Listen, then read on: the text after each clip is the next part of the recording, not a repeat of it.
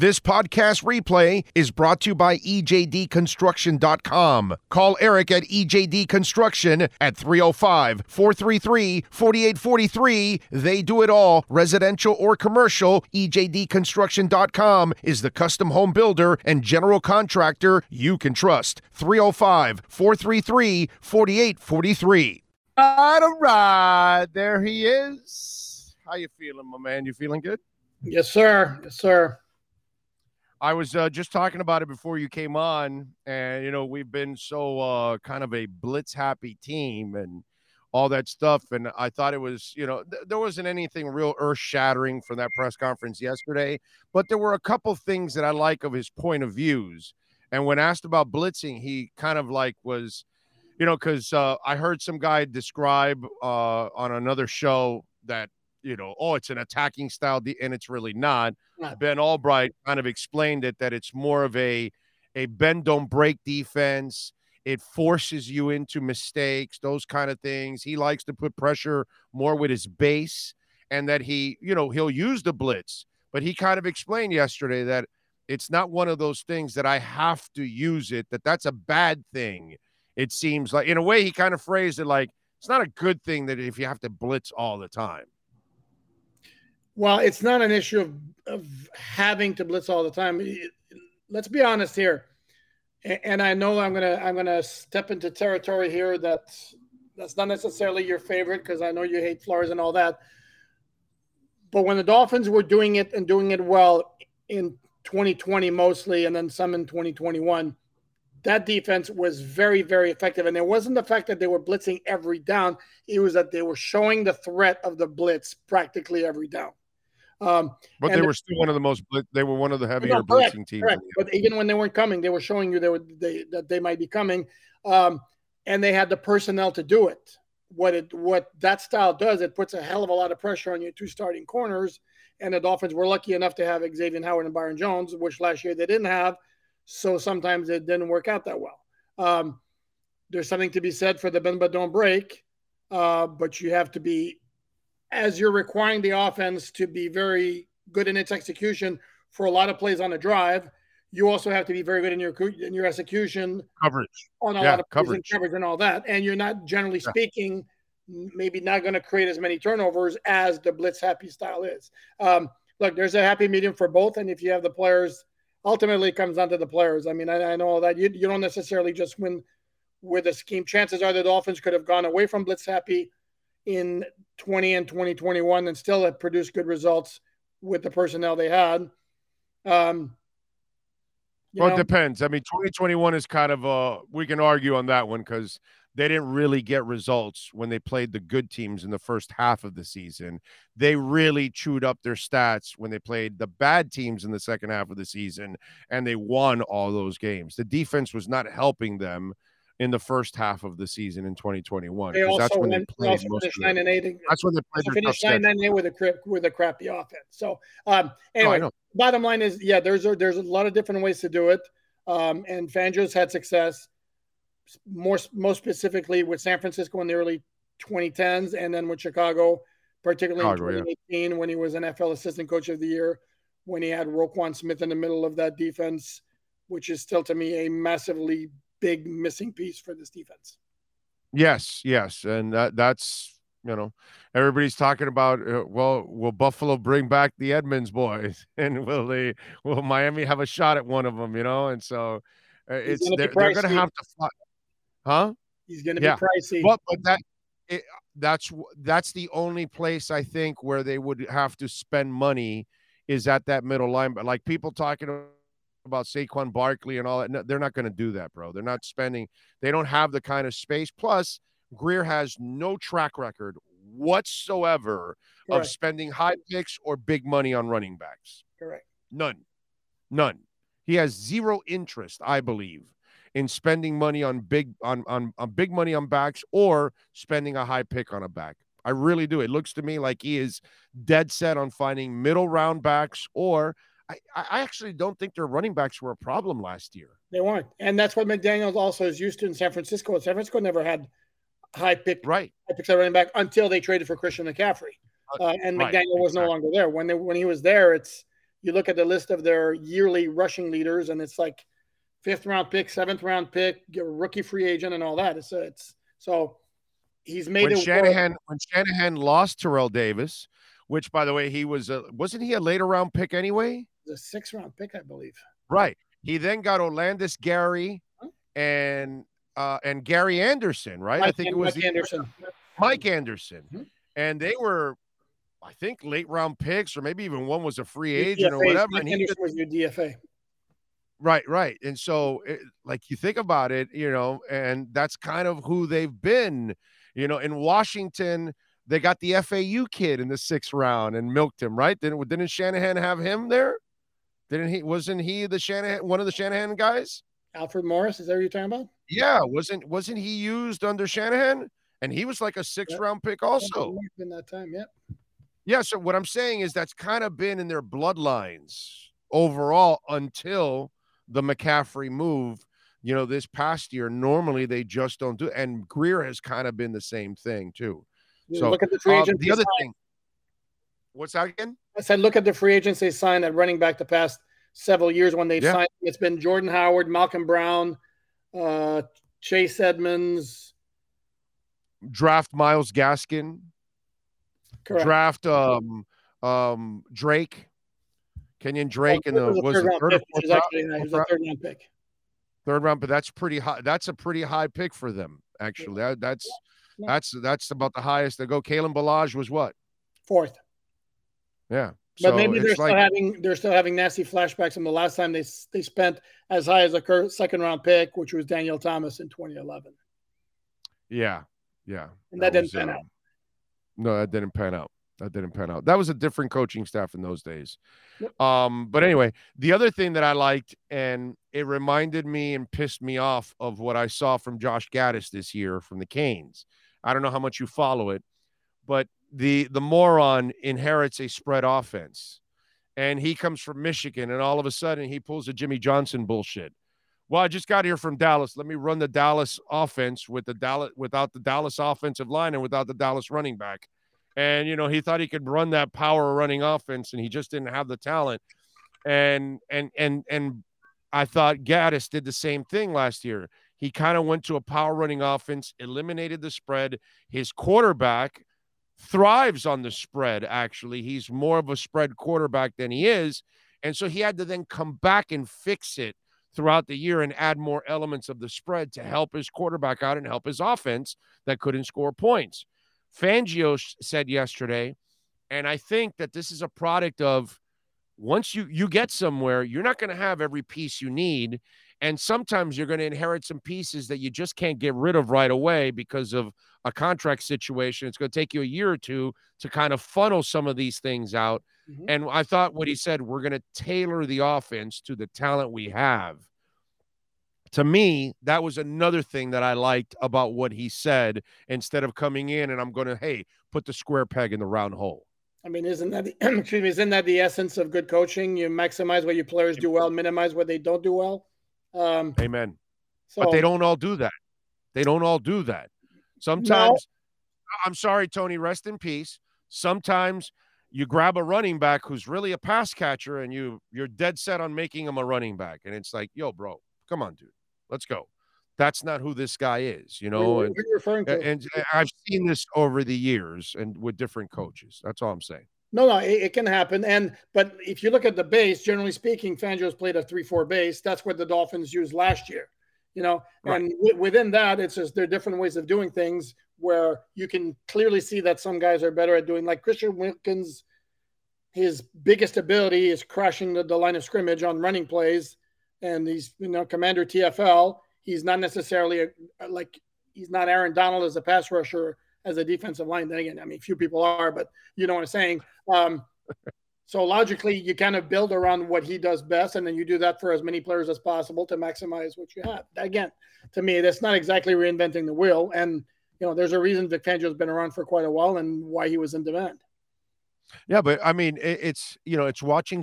I explained it earlier before you were on that. I love that because I've watched Spo have different basketball teams, and he's adjusted to the different teams. And then I can always pull the old man card. I watched Shula with Greasy, Zonka, Kick, all that, and then I watched him with Woodstock, and then I watched him with Marino.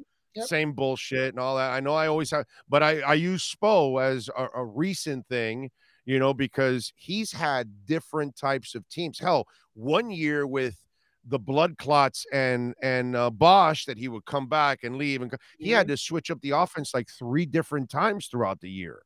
You know what I mean? And that's what a great coach does. Oh, this is the kind of team I have. Okay, we got to run this now. And we were so used to that with Shula. I think I wanted to mention it because, you just said it. It's elementary for any coach, but I want to say that I appreciate that because I don't think it happens with every coach. You know what I'm saying? So that's where sometimes, coaches will drive you crazy with, you're going to stay with Jacoby Brissett and Tua still better, that kind of stuff. Fair enough. I would probably. I had to get a flow shot in there, by the way. No, trust me, I saw that. I kind of skipped over it. I would think and suggest it happens more often than not. And those who are adamant about sticking with their system, more often than not, eventually wind up running into problems. Yeah, I'm with you there. Give me something else you liked from the press conference or didn't like from the press conference. It was, I'll be very honest with you, it was cookie cutter. He didn't say anything. Of course. Right. I'll give you the one I like. You knew there wasn't going to be anything earth shattering from it. So pretty much, come on. The one I did like was when he was asked, like, does this have the makings of a Super Bowl caliber defense? And he said, can we get a one practice in? I thought that was funny. And then I suggested, okay, well, let's wait until after the first practice and then ask him immediately first question. So what's the answer? Right. Exactly. Well, you guys should bust his balls that first week. All right, you've had a couple practices, and is it a Super Bowl caliber team, coach? That kind of stuff. And I'm sure he'll get a laugh out of something like that. And I'm sure he'll understand that it's all in fun. Dude, what was I was just gonna tell you something now that oh yes. The other thing that I thought, again, nothing earth shattering, but still kind of funky from the whole thing is, he has no relationship with Mike McDaniel, like none. No, but we knew that. So, I know, but to hear it, you know what I'm saying? Just to finally hear it. And what I mean by this is, this really bodes well, because if you watch the Philbins of the world and the Flows of the world, and we watch guys that struggled to build, staffs. That's one of the things that I would tell the Dolphin Nation. Hey, man, you got a young coach that clearly knew how to build an offensive staff. And now in his second year, he has to kind of tweak things. And we all kind of heard that he was going after this guy. And now you hear it. And now you really hear that they really have no relationship, which that shows you that at least McDaniel has developed a certain reputation that others will gravitate to. And so I think that that's a good thing too. So that sign there of having no relationship, but yet still acquiring the man, I think that bodes really well for McDaniel. Without question, understanding that there were several factors as well, including one important factor that wasn't mentioned in those answers. Sorry? The agent, you mean? Come on. The money. No. The money. Let's be honest, Big O. Let's be honest here. Here's the thing: is on the one hand, yes, absolutely. If he didn't have respect for what Mike McDaniel has done, and from what he's heard and what he's seen, if he didn't respect what the guy had building, he wouldn't have joined the Dolphins. If you're gonna go to Sean Payton. The Walmart people had the money. The Walmart people had the money. But if you're going to sit there and completely gloss over the financial considerations of the deal, I mean, that's being a little naive. I mean, come on. No, I get that, but I think the money would have been there in Denver easily. They would have paid him the $4.5 million. The reports are he's the highest paid assistant coach. You're paying the head coach $18 million. Why wouldn't you pay the defensive coordinator $4.5? Walmart is like, yeah, dude, here, I got that in the couch. Here, you can have it. Okay. That's nothing. I don't know why we're haggling over this point, but here's two things. Number one, there's the reports are. You brought up the money making it a big issue. I did, but you're the one who's fighting me on it, like it's not valid. Yeah. Number one, he's reportedly the highest. No, I'm not saying it's not valid. I'm just saying it would have been anywhere for him, the money. But it was, and that's the point, that it wasn't. And the other issue with going back to Denver, he just, while it's not the same ownership group, he just got fired by that team 2 years ago. Okay, so it's one of those where it's like I don't want to diminish the reputation, the respect Mike McDaniel has around the league. I also don't want to sit here and say, well, look at Mike McDaniel, he's incredible, he can get any coach he wants, because everybody wants to coach for him. I think that's a little. No, but I like little. No, I'm not saying that any coach. I'm just saying there has to have been some respect there, because he's just not without question. Without question. Yeah, it can't be just about money. Like, dude, Ndamukong Suh came here for what? Money. Come on, correct. He didn't come here for any coach. When they asked him about why he came here, he said, "Well, because they're progressive." I remember the quote. Yeah. He didn't say they won. He didn't say it was a great franchise. He didn't say it was an amazing coaching staff. No, it's a progressive team is what he used. But he can't say it's about money, even though everybody knows it's about money. There will never be. I think there was one free agent. I may have been in basketball, and I can't remember who it was, who literally said, "Well, money was kind of good," and I was like, "Dude, mad props to you for being the first and only guy to have the balls to say what everybody knows." Because in you got short memory. Sorry, you got a short memory. What is that? Miami Dolphins said it was about money this year. You got a short memory. Dude, he said 18 different things about. I've seen 18 different things. You know who I'm talking about? Tyreek Hill. Tyreek Hill said, well, when you guys cornered him, he said, well, Florida has no state taxes, and in the end, it made good business sense, or I'm paraphrasing or whatever. He gave it up in the end. Yeah, okay. Yeah, you're right, actually. So props to him. Props to him for being legit about that. Yeah. Omar Kelly won't remember that, but I'll remember that. Why is that? He's got a bad memory if you haven't figured that out with Omar. We have figured that out on this show. He has a terrible memory. No, but the thing with Tyreek is he said to him, because there was always, that it came out, he wanted more catches. Yeah. But ultimately, he has said that sometimes it was. Ultimately, Kansas City didn't pay him, and Miami did, and New York offered it, but he would have still made more money in Miami than New York. And he said, right, I'm coming to Miami because I'm making the most money, and that's what I want. Props for the honesty. There you go. Props for the honesty. Yeah, I got to give him credit. All right. Anything else you see Dolphins wise? What are you trying to track down now? What's the latest kind of news angle for you? Re-signings is what to me is the first thing. I mean, we got the combine next week, but that's in preparation for the draft, which is a couple months down the line. The thing is March 15th date, which is the start of the new league year. We're now less than a month away. Today's the first day that teams can use the free agent or transition tag. I just put up a story with a complete primer on everything that's involved with it, including the Dolphins, and why it would be a shock if they did anything with that. But at some point, I would expect they're going to start re-signing some of their own free agents, possibly the Christian Wilkins extension. To me, that's coming. I don't know exactly when it has to happen. I would think it would come before March 15th again, so you get more cap compliant with the top 51 rule. But yeah, there's going to have to be something. I mean, there have been maybe a trickle of certain guys who have re-signed. I think that the Carolina long snapper Jansen, I think his name is, re-signed with the Panthers. So that's kind of what I have my eye on. It's 2 weeks. It's a 2 week period for the tag. Not expecting the Dolphins to tag anybody. Tua. No, I expect Tua tag. I expect the Tua tag. Yes. What you're talking about is Big O. Tua. Fifth year option. That's not the same as a tag. I'm talking about the fifth. You're talking fifth year option. I'm talking about free agent, franchise, or transition tag. Okay, okay. All right. When's the 5th year option thing It's coming in? May 1st or 2nd. It's one of the first days of May. Oh, okay. So we got still time for that. But you expect that, right? Because I'm that would 50-50 only on it. I'm totally 50-50 on it. I don't think it's I think for sure they'll tag him because that'll buy them 2 years of trying to make a run with him without having to pay him that big ass money. So I think that that's what they'll do. And plus, he has no leverage at this point because he has to prove he has to stay healthy in order for him to get the big money.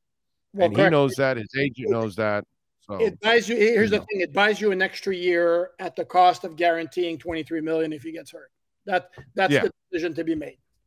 So yeah. And I would take the chance because if he was a mediocre quarterback, I don't take that chance.